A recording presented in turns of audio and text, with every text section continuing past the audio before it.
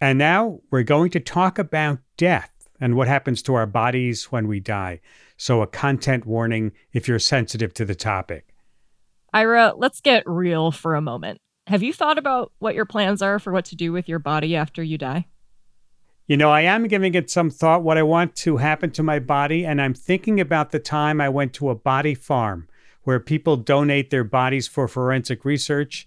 And I watched scientists watch how the body decays naturally in the ground. And, that struck me as an interesting way to leave your legacy. Well, that's why I brought it up. There's this growing movement in the funeral industry towards something called eco-friendly death care, ways of making what happens to us after we die better for the earth. Because traditional burial and cremation, they really do have an ecological toll. So joining me to talk about green death care are my guests, Caitlin Doty, mortician and author based in Southern California, and Katrina Spade, founder and CEO of Recompose, based in Seattle, Washington. Welcome back, Caitlin, and welcome, Katrina, to Science Friday. Thank you for having us. Thank you. So, Caitlin, as I mentioned, traditional burial and cremation are wildly popular in the U.S. Can you put into perspective just how popular these options are? Well, wildly popular sort of indicates that it's because people love them. They're like chocolate. But I think if you actually look at it, what they are is just available. At the turn of the 20th century, a commercial funeral industry began to develop where people felt they had to go to a funeral home to have their bodies cared for and buried after they died. And so with that developed a system of it's really what the funeral homes want to offer you that you get to choose. And especially for the last 20 or 30 years, it's basically been only this sort of traditional burial, meaning the full embalming, the preservation of the body, the fancy casket made of hardwood or metal, the big metal or concrete vault in the ground, and this kind of, Fort Knox under the earth where your body goes, or the counterpoint to that, which is cremation. Yes, it's less expensive. It's considered more ecologically friendly. But as you said, there is still a real environmental toll there. So it's not that these things are popular. It's just that it's the kind of the two options. It's when you go in the funeral home, it's do you want burial or cremation? And most people think that is all that's available. So as you just kind of hinted, I was always under the impression that cremation would be a more eco-friendly option in contrast to traditional burial. Can you explain just how much of an ecological impact, traditional burial and cremation actually have? A metaphor I like to use is comparing traditional burial to a Hummer or a big SUV, comparing a cremation to, say, a Prius, an electric car, and comparing eco-friendly burial or something like composting to a bike. In the sense that they all have varying environmental tolls. Your values might align more with one or the other of those machines of how you get around. I think we can understand sort of rationally why a more traditional burial where you're using formaldehyde in the body and you're putting these metals and hardwoods into the ground just by sheer material resource. I think it's easier to understand than cremation, which again was always sort of promoted, especially since the 1960s, as this thing that is so much better for the environment. But cremation is natural gas. It's large amounts of natural gas, about the equivalent of a 500-mile car trip when you have a cremation. And so, yeah, it is one time, and I would never shame anyone for getting a cremation, especially since it's the less expensive option by a large margin.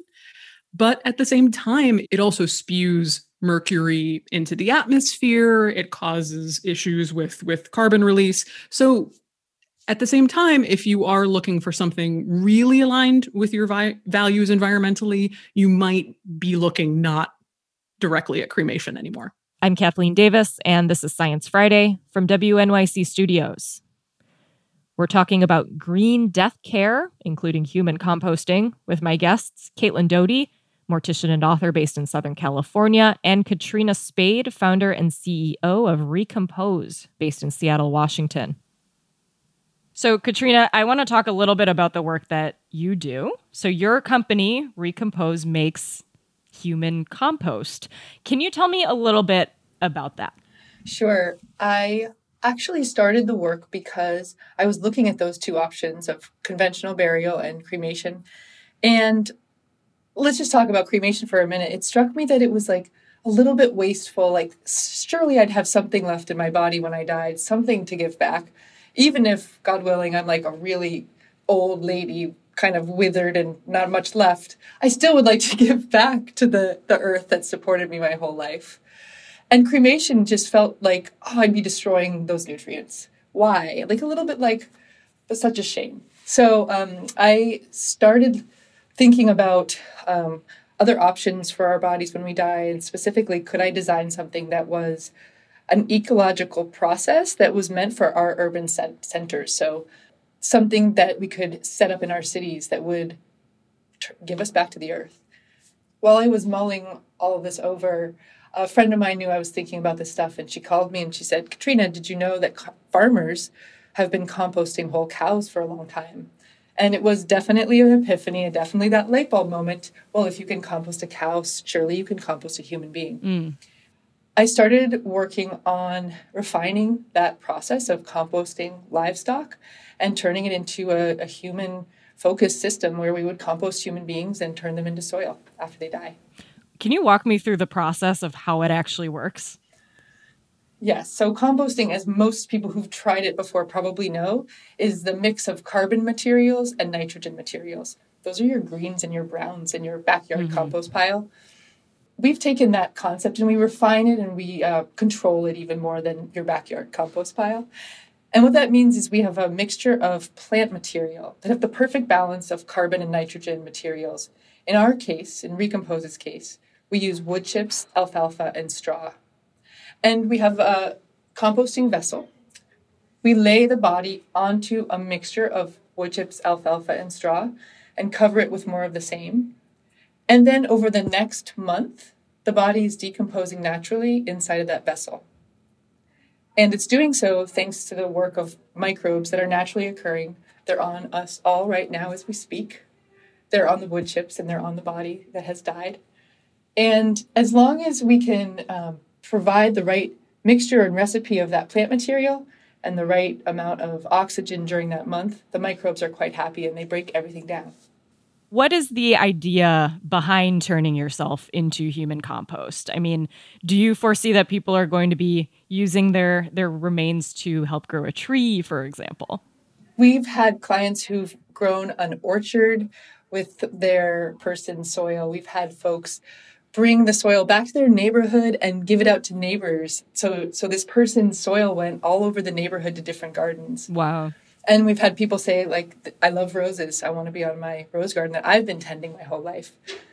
You know, a lot of times people with ashes from cremation, you take those ashes to a special place and you spread them. Maybe it's a forest, maybe it's at the ocean. This is the same idea, except you really get to be productive after you've died. You're really going to actually make a difference, a positive difference on that earth and in that soil. This is a really good point because cremation, it's not just the fact that the cremation process and the big cremation machine uses the resources that it does. It's also kind of existentially what is left at the end of the process. Because during the cremation in that incredibly high heat environment, all the organic material burns away. It's gone. And what you're left with is inorganic bone fragments. So you can scatter those inorganic bone fragments underneath a tree or in a river, and that's quite a beautiful ceremony. But your bone fragments from a cremation aren't really going out to do the work that human composted material is. How many people have you actually composted at Recompose at this point? We've composted 185 people so far. Trailblazers, all of them. Actually, that's a great name for them too. Blazing a trail. Yeah. We have to take a break, and when we come back, more on human composting and other green ways of sending off our loved ones. Stay with us. This is Science Friday. I'm Ira Flato. And I'm Kathleen Davis. We're continuing our conversation about eco-friendly death care, alternative ways of treating our bodies when we die. I'm joined by my guests, Caitlin Doty, mortician and author based in Southern California, and Katrina Spade, founder and CEO of Recompose, based in Seattle, Washington. Now, is human-based compost any better, let's say, or more nutrient rich than, say, the compost that you would make from your kitchen scraps? I love this question because I had I actually had the assumption about 5 years ago. I was like, clearly human compost is of higher quality than any other compost. And I asked my soil scientist, Dr. Lynn Carpenter-Boggs, that very question. She was like, no, it's going to be really good compost. That's it. We could even call it decent. And so we've actually, I like the idea of becoming really decent compost. Like we kind of like let go of the hubris of being human and just say, yeah, I'm going to go back to nature. That pine needle over there is pretty good. And so am I. Like it kind of releases a little bit of the pressure of being perfect or even sacred forever. I mean, think about it. In the United States, the way that we do forever graves when you're buried is very different to most of the rest of the world. In most of the rest of the world, you rent a grave. You don't own a grave forever and eternity. But here in the United States, we have something called perpetual care, where the assumption is you will be there forever. And in the ecological movement, there's a lot of whether you're going to be composted, whether you're going to be buried at a conservation land, whether you're going to have your body be eaten by animals at a human body farm. All of these things address the fundamental issue of hubris and address the idea that, like, you know what? I guess my body is not better than banana compost or, dead cow compost or whatever it is. Like, we're all organic material. And at the end of the life, isn't what we're supposed to do just give that back to the cycle? There is something very lovely about that idea, I think. And so we have been talking about human composting under this umbrella of eco-friendly death care. When you stack this up against, say, traditional burial, cremation, is it really a more green option? Yes, I'm very pleased to say that we are not greenwashing in this case. We've had life cycle assessments done on the process and looking at cremation, conventional burial, and then human composting, also sometimes called natural organic reduction. And there's two pieces to it. One is, what are we avoiding in terms of toxic practices or pollution in terms of the carbon footprint with not choosing cremation and conventional burial? Interestingly, cremation and conventional burial have the same carbon output, just about, I think it's 540 pounds of carbon, if I'm not mistaken. It's not tremendous. I mean, it is like a 500 mile car drive, right, Caitlin? But it's significant. And they're on par because you've got, on the one hand, the burning of fossil gas and the emitting of carbon that way. And on the other hand, you've got the manufacture and transport of caskets and grave liners, and then the upkeep of that cemetery forever. That adds up to approximately the same carbon output. So if you eschew those choices and you avoid that carbon footprint, and then also with human composting, you're sequestering carbon in the soil. And so combined with the avoidance and the sequestering, we have about just over a metric ton of carbon saved if you compost yourself, as opposed to the other two options. Wow. It's not bad. Not bad at all. I want to zoom out a little bit. Caitlin, what other technologies or processes in this green death care arena do you think are really promising right now that could become more popularized? Well, as far as technology, I think you're really looking at natural organic reduction, human composting, and something called aquamation, which is much closer to what we think of as cremation or more basic cremation, but it's essentially water cremation. Instead of going into a chamber that burns you down to inorganic ash, it's going into a chamber that uses high heat water and base chemicals and pressure to bring you down to basically the same bones at the end. And aquamation is legal in about 20 states. It's always in flux. But it is, if you're looking for a cremation, if you're looking for a way to have something in an urban environment that's less expensive, it is a technology that really would be beneficial to you. It's better for the environment. And I think some people, depending on where you're coming from, sort of in the grand scheme of things, do prefer the idea of water as your final disposition rather than heat and flames. So I think as far as technology, those are really our two, golden hopes as we look into the future right now, although I hope people out there are already scheming on additional ways that we can help the funeral industry. But then there's always green burial, which is you dig a hole in the ground and you put the body in, which of course they used to just call burial. Right. But since we put all the bells and whistles and things that the funeral industry sells you into it, now it's green burial or natural burial. But really, that is always available to us, just a hole in the ground. But even that isn't as wildly available as it should be.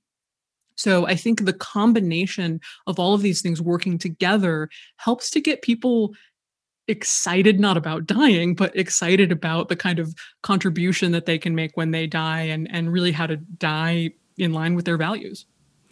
I want to stay on this topic of legality and policy for a little bit, because there's clearly a lot to this side of the conversation. Katrina, what is the current legal status in the U.S. of human composting?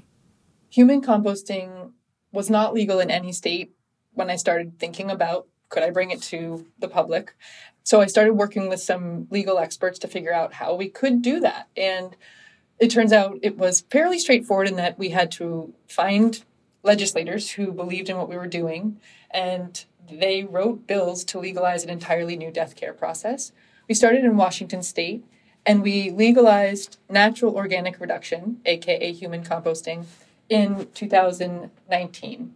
And my company, Recompose, led that and celebrated very hard when that bill got signed by the governor. It was exciting. There were a lot of huge smiles in the picture of the signature, considering we were there to talk about and sign a bill about death. It was a very like big smiles, kids in the picture, and there we are signing a bill about death care. In the years following that success, Vermont, Oregon, and just very recently, California have passed bills into law that legalize human composting. And there's currently a bill in New York State. Do you think that more states will follow suit? We'll see other states following, because it's been proven that this works and that the operation of a facility can go very well, and it's all been proven. But it's been a lot of work, to be honest, and it's taken a lot of people who care to write in their letters and call their legislators and say, can you hurry up and get this done? I actually have one friend was 96. She was living at a senior living facility, and she called her legislator and she was like, look, I don't have very long. Get it together. Make it happen. Legalize human composting. So, is part of the issue here that not just lawmakers, but the general public don't necessarily want to talk about death and maybe, grossed out by the idea of having conversations about how we think about death care? When it comes to Recompose and human composting, when I talk to people about it, I think that there's a mixture of, a general grief about the state of the climate and the state of the planet makes you think about your own mortality in a different way, and makes you really think about that last gesture you'll make, and could you somehow connect the threads there? And then I think also we've got, young people coming into this kind of unstable world in a lot of ways with the pandemic and climate change and all the things together. And they're just, they're ready to think about this now. For the older generation, let's say my parents' age in their 70s and 80s, first of all, it's a large generation, as we all know, the baby boomers, right? And a lot of those folks have watched their parents die, and I think have looked at that whole occurrence from the nursing home through the hospital and then on to the funeral home, and I think looked at that and said, wow, that was not awesome. Can't we do better? And so a lot of my job and Recompose's job is to say, here's another way.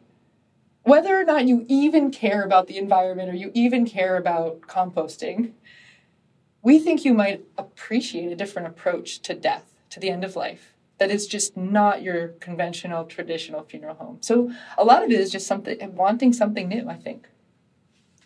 And funeral directors, and they know I feel this way, I don't think have done a good enough job of meeting our public and humanity where they are and what they want as far as what happens to their body when they die, both ritually and, as we say, body disposal wise, which is what we're talking about today.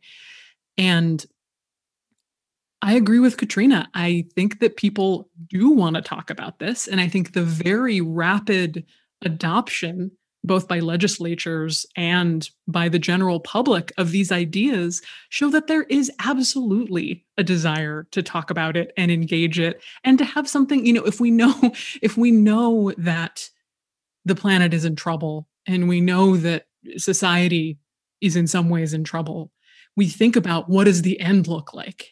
And if we can bring people just a little bit of comfort that at least their end will match how they see their lives in some way and will be comforting whether they're old or young, there's really something to that. And people come to our movement all the time who say, they think about this stuff and it really worried them. And they go, is anybody else thinking about it? And then they look around and they find us and we're like, hello, it's what we do all day. Welcome. Rest and assured. I think it brings, yeah. And I think rest assured. Yeah. That's our end of life company. I do think that it brings people some comfort to know that there are people out there who care about this and are working hard at it and who want to make this better for them. This is Science Friday from WNYC Studios. I'm talking about death care and eco-friendly ways of giving our loved ones their final resting place, like human compost, with my guests, Caitlin Doty, mortician and author based in Southern California, and Katrina Spade, founder and CEO of Recompose, based in Seattle, Washington. One thing that I think I have experienced, I'm sure many people who are listening have experienced, is that when somebody dies, it is not just a very emotional experience. It can actually be very expensive, and it can be a financial burden. And surprisingly so, I think. I mean, can green options maybe be a little bit less expensive for people? Is there a financial aspect to this as well? Well, cremation, as Caitlin pointed out, is definitely and probably always going to be the cheapest option. It's worth noting that the carbon cost is not calculated into a cremation. So if you're the kind of person who thinks about that, it's worth noting that the $1,000 it would probably cost you to be cremated doesn't include the carbon impact. Mm-hmm. Conventional burial, traditional burial is the most expensive. And I think in a city like New York, I'm not even sure you can find a plot anymore, but it's going to start at, $30,000 and up. Like, good luck. And it can be, I think, $12,000 is maybe the kind of like baseline for a traditional burial, because there's casket and grave liner and all of the work that goes into the cemetery. Our process for human composting is $7,000.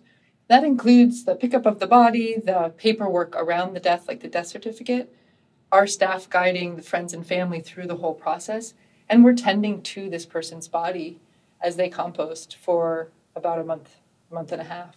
And so there is this, there's this aspect of the work and the time that we are taking to tend this process. It's not cremation. It doesn't take 4 hours. So Recompose also has a community fund that we build that is there to subsidize the cost for people that can't otherwise afford it. And we take that very seriously. And we're constantly thinking of ways to build that fund. The process of grieving somebody who has died is a very personal experience. It's often incredibly emotional. It can be full of ritual. How do green death care options, say like turning yourself into human compost, how does that change the grieving process? I would argue that it sets you up. Nothing helps you skip over the grieving process. But by choosing something that is more engaged and confronting of reality, same thing that I say about sitting with your mom's dead body after she passes, just until you feel something shift in you, knowing that her body is breaking down, that it's in that vessel for a month, and that it's then going to another purpose as organic material. You have to be on that journey with her. There's no option to just have the hospital let her out in the middle of the night, be taken to the crematory, and be returned to you in a box. There's no option for tamping it down and ignoring it as the reality of what's happening. So, can these options help you skip over the hard work of grieving? No, alas, nothing can really do that. The only way out is through. But I do believe that it sets you up for this journey in a realistic and quite loving way.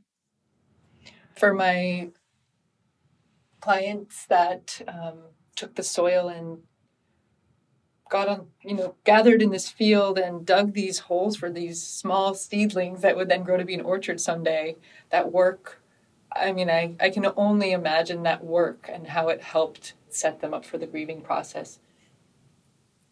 Katrina, I was hoping that you could send us off with maybe some feedback that you have received from families who have gone through this process of composting a loved one. I mean, what do you hear from people who go through this process?